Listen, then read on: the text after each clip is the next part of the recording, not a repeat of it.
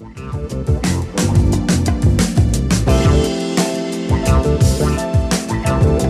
listening to Detroit Today on 101.9 WDET. I'm Stephen Henderson, and as always, thanks very much for tuning in. We're learning that the pandemic is having a profound effect on mental health for so many of us who are living through it. It's the kind of shared trauma that none of us have really ever experienced, simply because this is a worldwide event. Just about every country on Earth is affected by this. But smaller community traumas happen all the time. The entire United States experienced it during 9/11. Katrina ravaged the Gulf Coast, especially New Orleans and surrounding communities. It seems like several times a year each now, some disaster befalls an entire city, state, or region of the U.S. What can we learn from those events to help us take care of our mental health and cope with what we're now going through? My next guest is someone who works in that space. Dr. Alan Krohn is a clinical psychologist based in Ann Arbor who's worked with people and communities across the world after major disasters to help them deal with these kinds of events. Dr. Krohn, welcome to Detroit Today. Thank you very much. So first off, we've been talking so far this hour about the flooding in mid-Michigan. Talk about the mental health considerations we should be talking about in an event like this, which adds another layer of trauma on top of the pandemic that has already been going on for a few months. Mm-hmm. This is really an excellent point of entry into this larger discussion of disaster mental health. So let me just make a few comments about that. Disaster mental health really involves understanding what the stressors are that people are being confronted with, and then the second and more important part is how they're processing these.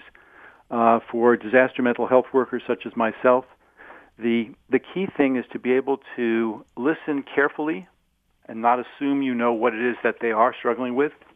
So let me use the floods in Michigan as an example. There might be somebody who is struggling with the issue of how they felt when the water was rising.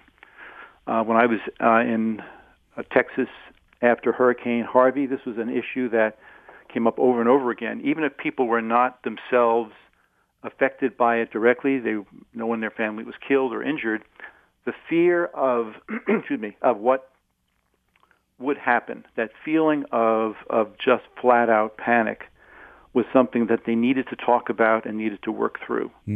So that one of the issues is to be able to listen and understand what they are really struggling with, not what you think they might be. So let me just run through just a couple of more possibilities with this flood in Michigan. Some people are very caught up with losing belongings in floods. Floods destroy pictures, family mementos, and for some reason, for some people, that's a huge issue. And it's helpful to speak to that. Some people say, on the other hand, it's just stuff, and they move on very quickly from it. Issues with the flood also involve people who have to go to shelters.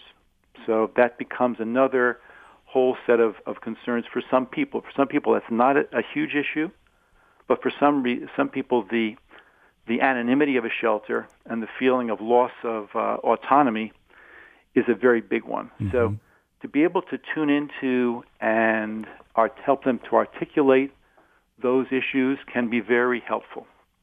Some people are also just very relieved that they are okay, that everyone in their family is all right, and that can also be underscored by the disaster mental health workers. So it's a matter of understanding. It's like one size doesn't fit all, and tuning into what their concerns are is a crucial thing. So, as I said, in your background, you've done this work in lots of different places. New Orleans after Katrina, Sri Lanka after the 2004 tsunami, or Oklahoma after the disastrous tornadoes that they experienced. So compare that kind of work to what we're all going through now with the pandemic, where everyone really in the world is trying to grapple with the same thing that's happening to all of us, as opposed to something that's happening in one discrete place. It's a very good question, and what can be helpful in understanding this is a concept from disaster mental health and disaster psychology, and that is the idea of what's called a simple trauma and a complex trauma. A simple trauma is one that has a beginning, a middle, and an end. You know, like the example of the floods. Terrible as they are, that's going to have a beginning, a middle, and an end. The same thing with a number of the places that I've done mental health work. The problem with the pandemic, as you know, your question suggests and is true, is that it doesn't. Our mind can't very well contain it, because in time and space we can't contain it. In other words, we don't know when it's going to end, and in terms of space, it's everywhere. As you say, it's worldwide. I know when I've been on disaster mental health deployments, it's always been reassuring for me to know I could drive or fly away from them, if necessary, and the people there also had more or less the same kind of options. They could at least get some respite from it, or in some cases just leave it altogether. We can't do that with the pandemic, and it makes it much more difficult for us to contain and manage fear and feel a mastery over it. So that's a huge difference in this than any other one that I've had connection with. So talk about the unique mental health challenges we're facing with COVID-19. What are you coming across that's peculiar to this in your work right now? So one of them is the relative levels of fear and people's capacity or incapacity to manage it about being infected in the first place. And there are people who are under-worried about infection, and there are people who are over-worried about infection. There are also important issues having to do with our sense of responsibility for people around us. This is coming up especially in my practice with people who have children in the adolescent age range, an age range which is noted for a fair amount of narcissism and self-centeredness, as people know. And suddenly their behavior becomes very consequential and very potentially dangerous for people in their families, their parents, their grandparents, of course themselves, but especially the community. So there have been some very, I think, important and sometimes conflictual conversations between parents and their teenage or even young adult children around this. So that's one of the things. And there's been some growth, I feel, in some young people in this connection when they come to realize that, in fact, yes, they do have a connection and a responsibility in this kind of way for other people. There's another interesting way in which mental health and public health intersect in this pandemic, and that has to do with the feeling of frustration people have that they can't meet the needs that they want to have met in normal life. Like they can't go to a restaurant, they can't go to a movie theater, they can't get together and go to the beach, those types of things. And there's a clash, and this is something psychoanalysts know a lot about, between rationality and desire. You know, I want to do this. My mind says, no, it's not a good idea. And then we try to come up with some kinds of sort of stratagems, mental stratagems that are not so helpful, such as, well, I can do it if I, just wear a mask, even though there are 15 people at this party, or I can do this if I am careful, or I know these people who are my friends, they couldn't be infected. So these are irrational sort of methods of trying to allow themselves to do things that they know rationally they shouldn't be doing. So I think there's a lot of pressure right now by the population on governors and on other public officials to open up for this very reason. And even people who in their heart of hearts know, or let's put it, in their minds know that it's not a good idea to open up too quickly.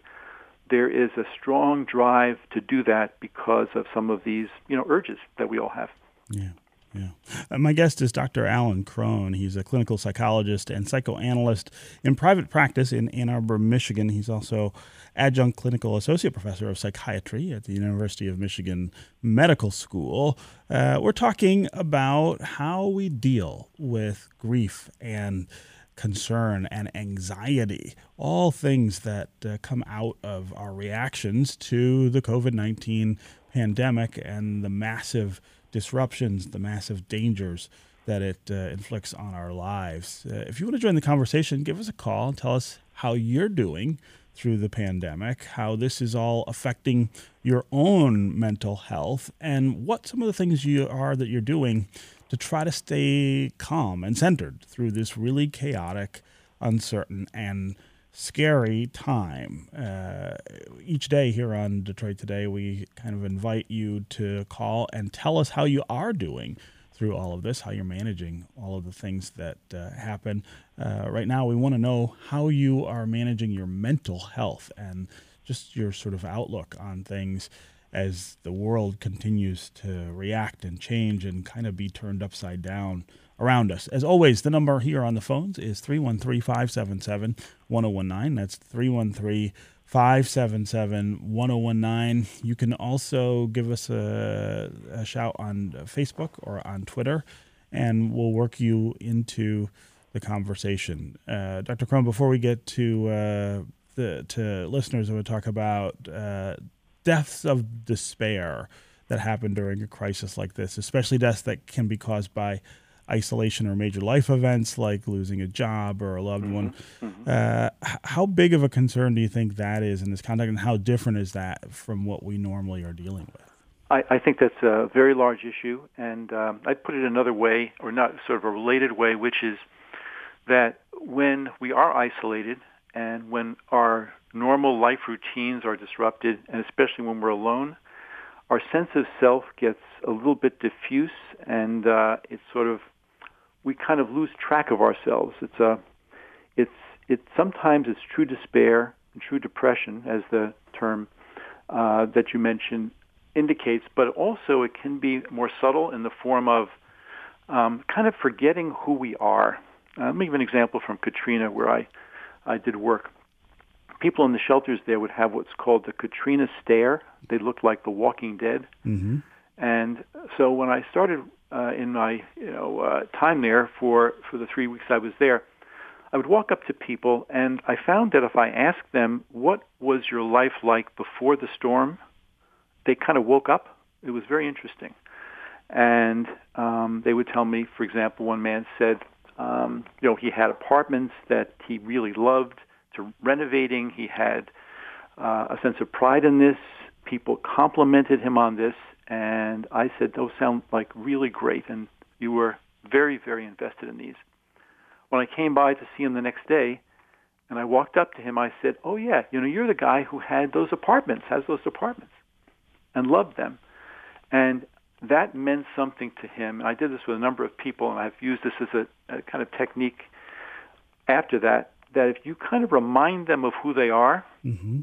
that is helpful. It's almost like touching base with their identity. Some people need this more than others, but if for some people they can hold on to that easier than others, but some people need, in the absence of the kind of roles of their lives or the trappings of their lives, they need that kind of thing. Mm. Yeah, no, I think that's a really poignant point. Again, 313-577-1019 is the number on the phones. Let's go to Karen in Detroit. Karen, welcome to Detroit Today. Hi, thank you for taking my call. Sure. So I'm a professor at WC3, and since we're going into distance learning, all my classes for the summer were canceled. Mm. And if I can't complete the distance learning online by myself, I don't get to teach in the fall. And I just started Social Security, so I can't get unemployment. And I'm one of the people from the city of Detroit that retired and got through the recoupment. So everything's just bottomed out. Yeah. Wow. And I'm 66, so it's not so easy. And I'm scared out of my mind of catching the virus.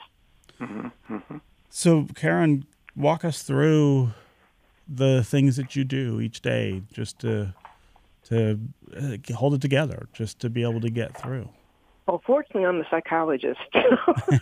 Right, that helps. Well, I have dogs, so I've given myself a routine. I make sure I get up and cook for myself. I take walks. I've got back to my yoga. I'm starting meditation. I'm just doing everything I can to try to stay calm and balance through this, because it's hard. Some days you kind of lose it. Mm-hmm. So can I respond to that? Sure, Go ahead, Dr. Krohn. You're describing, nice to talk to a fellow psychologist. Thank you for calling in. Trying to find out from within oneself, and also if you're working with other people, what ways they can make themselves feel better. And even though they may know those things, it can be helpful to kind of go through them. As you mentioned, you have a number of methods. They don't work perfectly, and you still struggle, but that you know things you can do. Some people, it's music. Some people, it's exercise. Some people, it's just simply doing some self-reflection. Some people, it is, some hobby. Also, just connection to other people through remote media, through virtual media. But to self-care is a lot about this. Also, it's useful to try to separate out rational reactions to things in the world going on, in your world, from those that are not rational. For example, sometimes people struggle with a lot of guilt that somebody in their life is struggling more than they are, and sometimes they feel that they should be doing more for people, and yet they are doing a lot already. So to try to negotiate with your own conscience about that and cut yourself some more slack about it. But psychological self-care is very important, and you seem to be doing a number of things along those lines, but you're also at a point where, you are, well into your career, and this is really a huge change to be working remotely. I felt that myself because I work, my entire practice is now online. And though I've done this over the years with some patients, it is a challenge. And I might say for mental health people, there are also challenges because we do hear and have reactions to some pretty troubling things at this time. Yeah.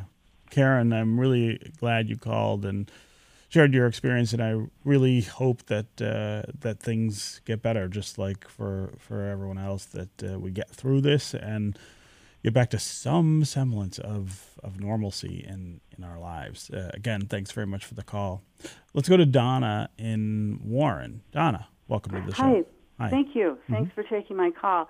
I'm calling because I am a retired clinical psychologist, and I have a lot of experience working with children, families, and also have been on a crisis response team. And actually that was in Mount Pleasant, close to Midland. So, I just wanted to kind of mention that. But the reason I'm calling is I had signed up on the state website volunteer application and to volunteer my services as a psychologist and to help, to work with people. But I haven't heard anything. And I wondered if there is a system to match up people or, to be able to provide those services during this time. That's a really interesting question and a great point. I don't know the answer to that. Dr. Krohn, you may be able to. Well, I had a parallel experience with this, which is that when this whole thing began, and Governor Cuomo came on the air and said they were looking for mental health people to help out. Mm-hmm. I sent in a lot of information, and I, like you, did not hear back. So, I don't know. I don't know the answer to why it's not happened here in Michigan, but it is it's a question. I don't have an answer for it, but as I say, I had a parallel experience. Yeah. No, it's one of those things that perhaps is getting lost in the shuffle and the scramble to try to help people deal with the kind of emergency things that are going on. Okay, Dr. Alan Krohn, it was really great to have you here for this discussion. Thank you very much for being with us. My pleasure. Yeah.